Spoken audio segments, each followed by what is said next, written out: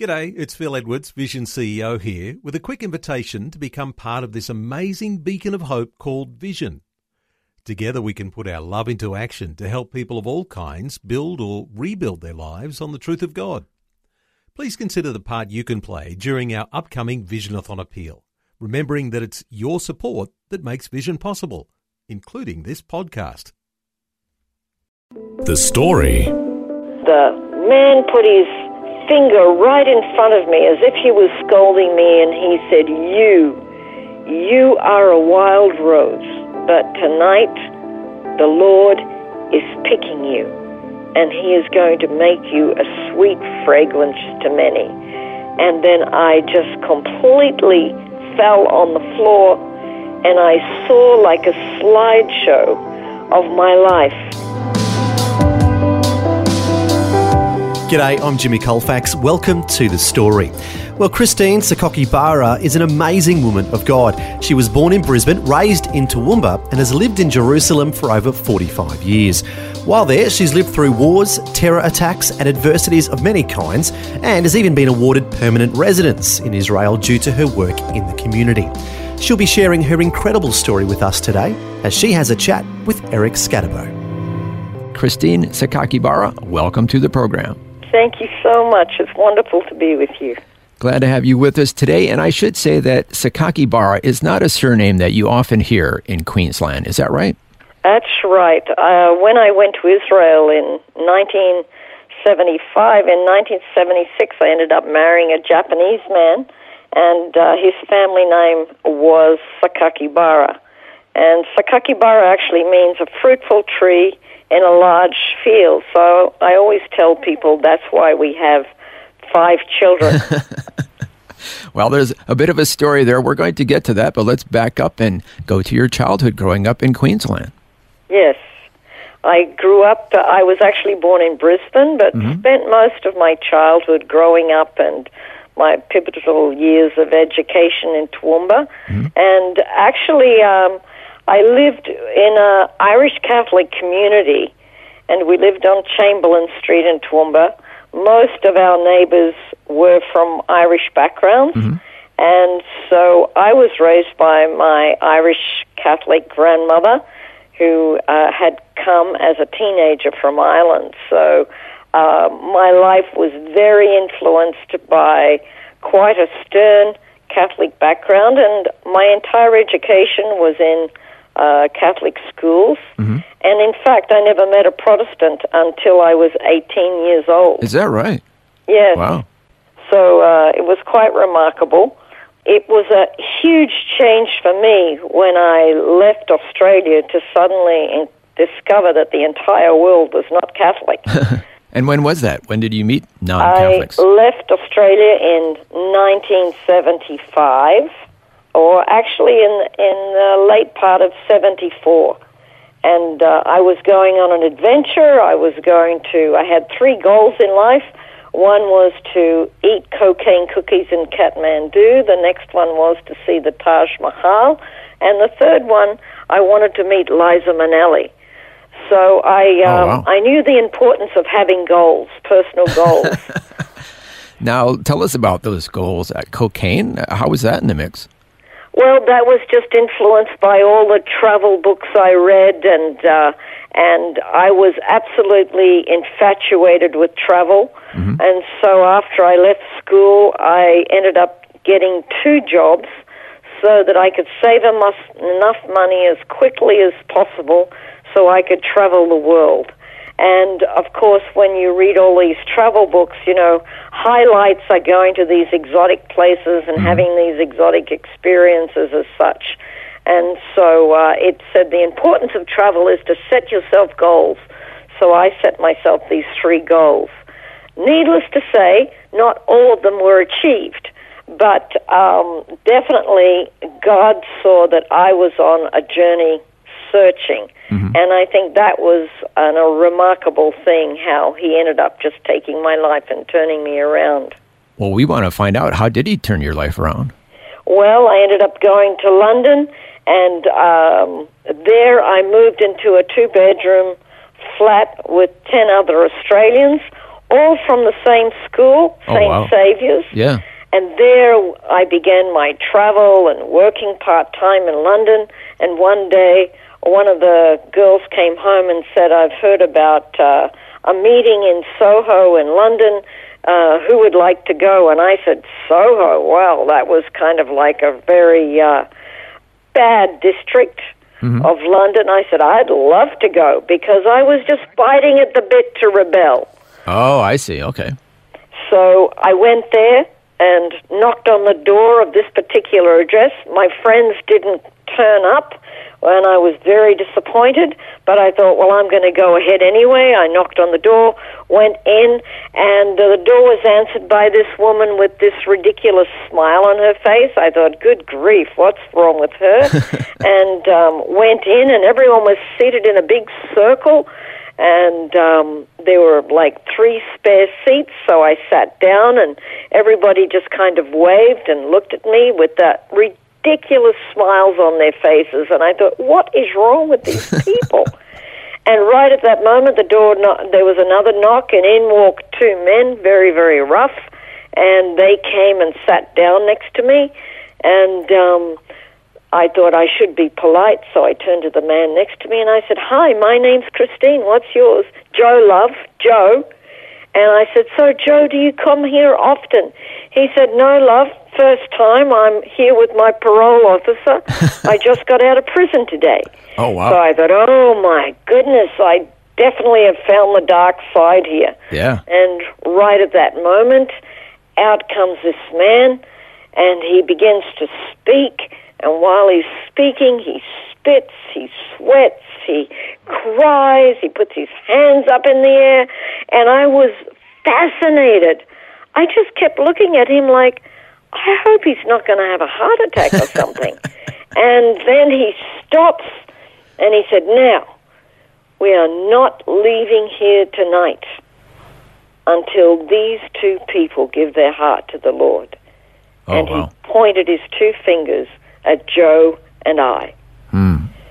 And I looked at Joe, and Joe looked at me, and we thought, how are we going to get out of here? And then we noticed that 4 well-endowed women just moved across the only door that you could go out, and they were just clasping their arms together, and eventually they all began to sing and pray and everything, and so eventually Joe says to me, listen, love, we're not getting out of here tonight until we go up there. He said, so let's go up together. So we stood up, and when we stood up, there was a shout. We walked forward, and the man put his finger right in front of me as if he was scolding me, and he said, you are a wild rose, but tonight the Lord is picking you, and he is going to make you a sweet fragrance to many.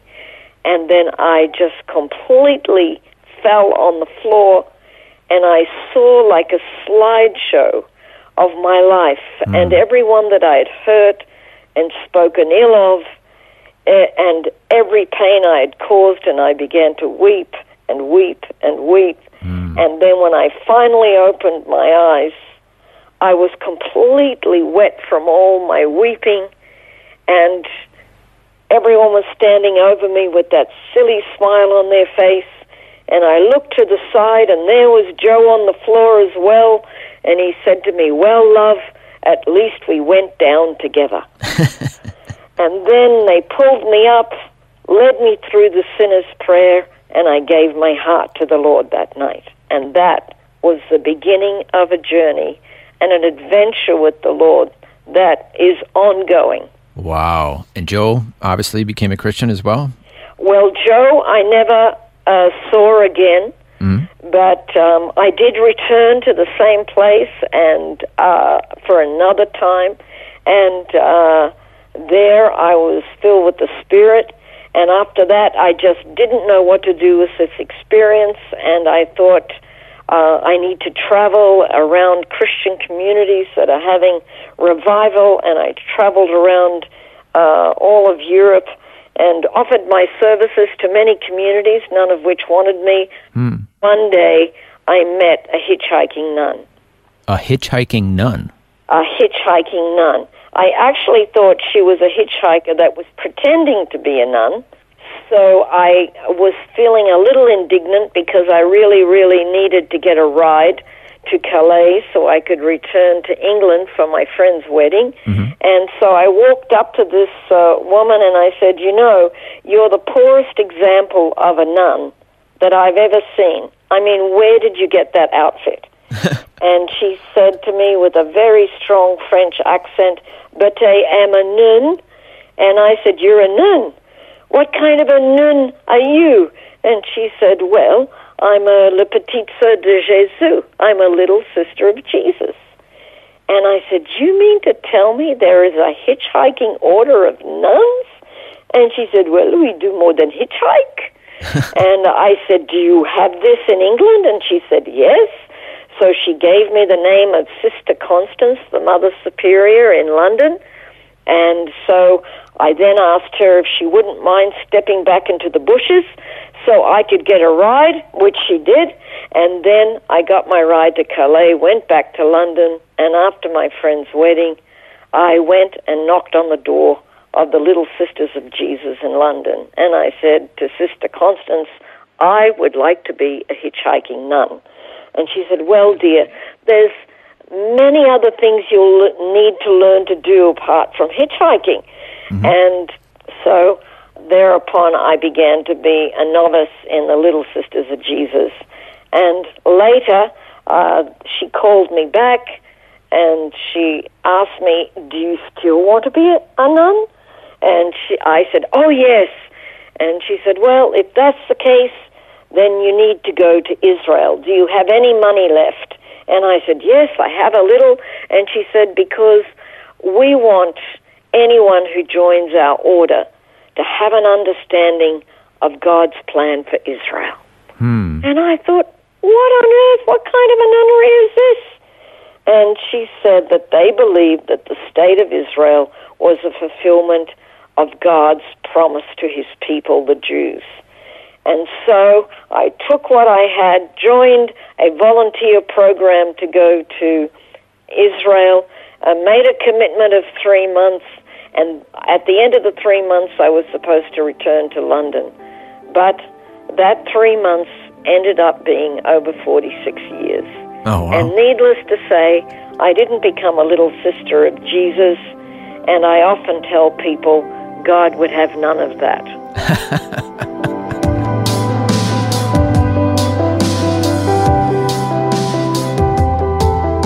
You're listening to The Story. Our guest today is Christine Sakakibara, who's originally from Queensland but has lived for over 45 years in Jerusalem. We just found out how she came to live in Israel. Next, we're going to hear more of her story, including how she met her future husband and about some of the challenges they've encountered living in that part of the world. All that and more when we return. If this program has highlighted something you'd like prayer for, we'd love to pray for you. Call 1-800-PRAY-FOR-ME. That's 1-800-772-936. It's a free call. Or text 0401 132 888.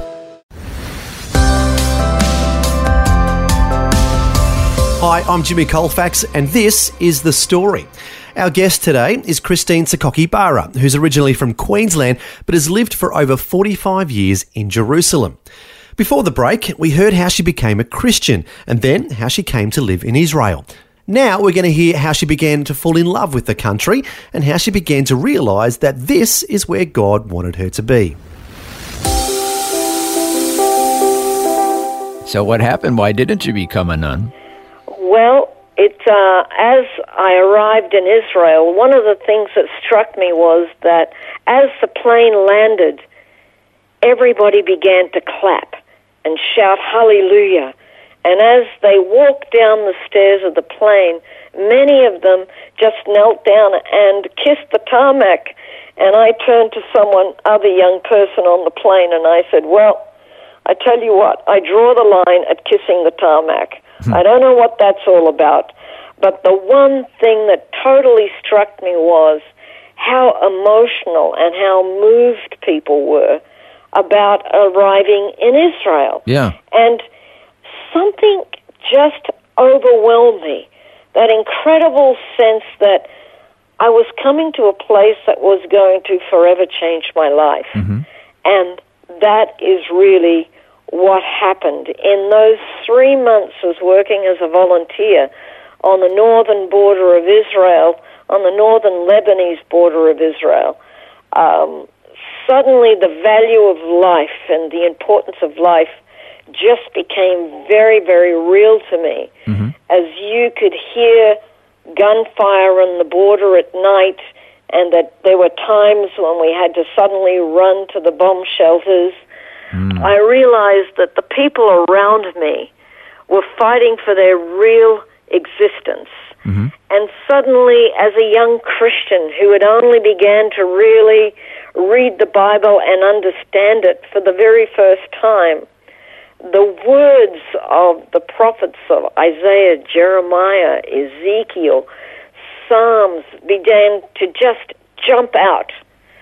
But of course, the promise that the people of Israel were given, that those who bless you will be blessed and those who curse you will be cursed. Mm-hmm.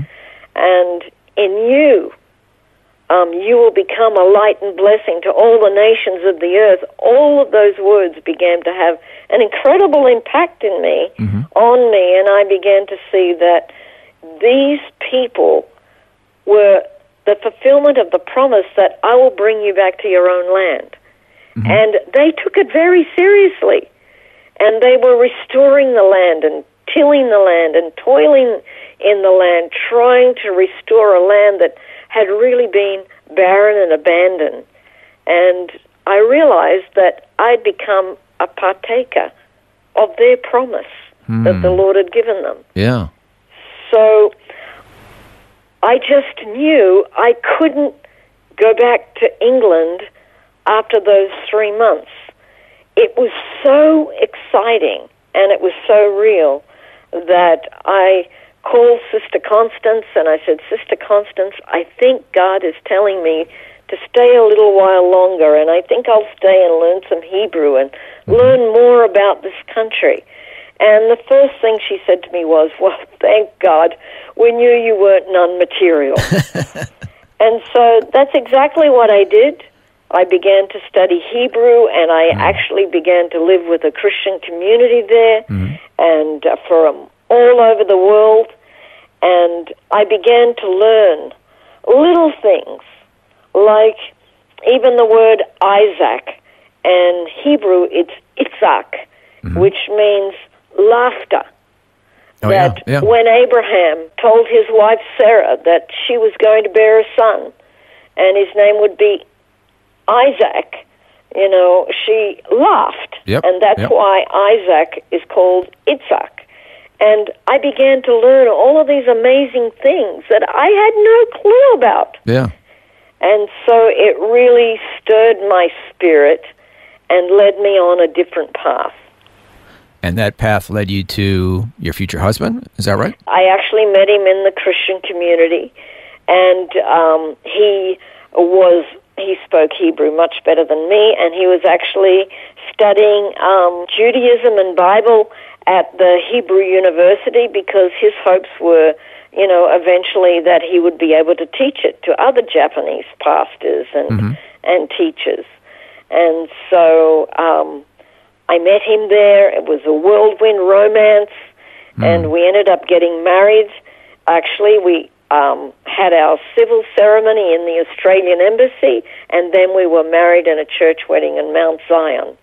And it was an amazing time of my life. And it's like I grew up with the nation of Israel, and I learned things along with them. And, many people romanticize this kind of lifestyle. Yeah. But the thing is that when you embrace the Jewish people, and when you embrace the truth of God's word prophesied to his people Israel, you can't just embrace all the good stuff. If you're living in Israel, you also embrace their pain and their suffering and everything that they've had to go through. And so we had to pass through wars, terror attacks, all manner of difficult times, and that became part of the journey. And it made our understanding of Israel more real, because you can't just choose the good scriptures in the Bible. Yeah, got to take it all. Now, your husband, what was his original plan, to go back to Japan? Well, he thought he would eventually return to Japan, but he didn't. And actually, somebody approached him at the Hebrew University and asked him, would he mind changing his courses, because there were no Japanese-speaking guides in Israel. And would he mind changing his courses and instead studying archaeology and history and modern-day history? And so he became the first Japanese-speaking guide in Israel. Oh, wow. And so that once again changed the path that we were going on. And after he had finished his course, which was quite difficult because it was all in Hebrew, eventually he graduated, became a licensed tour guide, and then he went back to his friend at the Ministry of Tourism and said, okay, I've got my license, I'm all ready, what do I do now? They said, oh, well, we forgot to tell you there's one problem. We don't have any Japanese tourists. You now need to go to Japan and generate interest in Israel. So for 10 years we went back and forth to Japan, presenting Israel anywhere that an opportunity arose in seminaries, high schools, universities, churches, wherever the doors would open, and eventually interest began to grow and more tourists began to come. And now in Israel, there are a couple of hundred Japanese tour guides. And of course, the church is very well founded now in the understanding of God's plan for Israel. And so life has changed dramatically in Israel. Yeah, so your husband kind of started that movement. Well, he didn't start it, but it was the brainchild of the Ministry of Tourism. But certainly we were great participators in generating interest, particularly among the church, because they just had never had an awakening or understanding that God's promises to Israel were being virtually fulfilled in a very living way in Israel. The desert was blooming. So when we began to show them pictures and read scriptures to them, the church just got excited and they wanted to come and see it for themselves. And that's how tourism from Japan began. Now, for you personally, did you know that you were going to stay there, or did that just kind of evolve over time? That evolved. My husband was absolutely and totally convinced that he would live the rest of his life in Israel. But I was more, well, let's just see how things pan out. But, of course, now I realize I don't belong anywhere else. I simply don't fit anymore. Israel has become a part of me, and I'm part of them. And I'm definitely not Australian anymore. I'm a bit like a round peg in a square hole. I love everything about Australia, but I simply don't fit anymore. I've really become immersed in life in Israel. Well, unfortunately, our time has run by. Can we invite you to join us again next time for another chapter in your life as we learn more about what it was like over these 40-some years to live in Israel? I would absolutely love that. That was Eric Scatterbo chatting with Christine Sakakibara. She was born in Brisbane, raised in Toowoomba, and has lived in Jerusalem for over 45 years. Well, as we heard, there's a lot more to her story, so we invite you to join us again next time for part 2 of this conversation. Meanwhile, we want to remind you what the Bible says about Jerusalem in the book of Psalms. Pray for the peace of Jerusalem. May those who love you prosper, and may there be peace within your walls. Amen. Unfortunately, the reality is there's been much conflict in that part of the world that continues right up to today.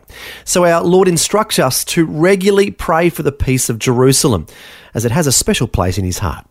And sadly, Christine Sakakibara has been no stranger to some of the conflict in that area. Next time, she'll share a gripping story about what happened when some neighbourhood kids hit her child with a rock. Amazingly, God took what was a horrible situation and ended up turning it around for good. We'll hear that incredible story next time. Well, until then, when we'll hear part 2 of Christine's story, I'm Jimmy Colfax, encouraging you to share your story with someone today. Next time on The Story. One day my daughter was sitting on the front steps and she was just happily playing, and all of a sudden the young boys from the neighbourhood were coming home from school and they began to throw stones at her to try to hit her. And one of them did hit her and she began to cry, and I ran out, grabbed her, brought her inside, and then I lost it. Christine Sakakibara has been living in Jerusalem for over 45 years. While there, she's lived through wars, terror attacks and adversities of many kinds. She'll share more about what it's like to be a Christian living in that part of the world next time. The Story. Just another way Vision is connecting faith to life.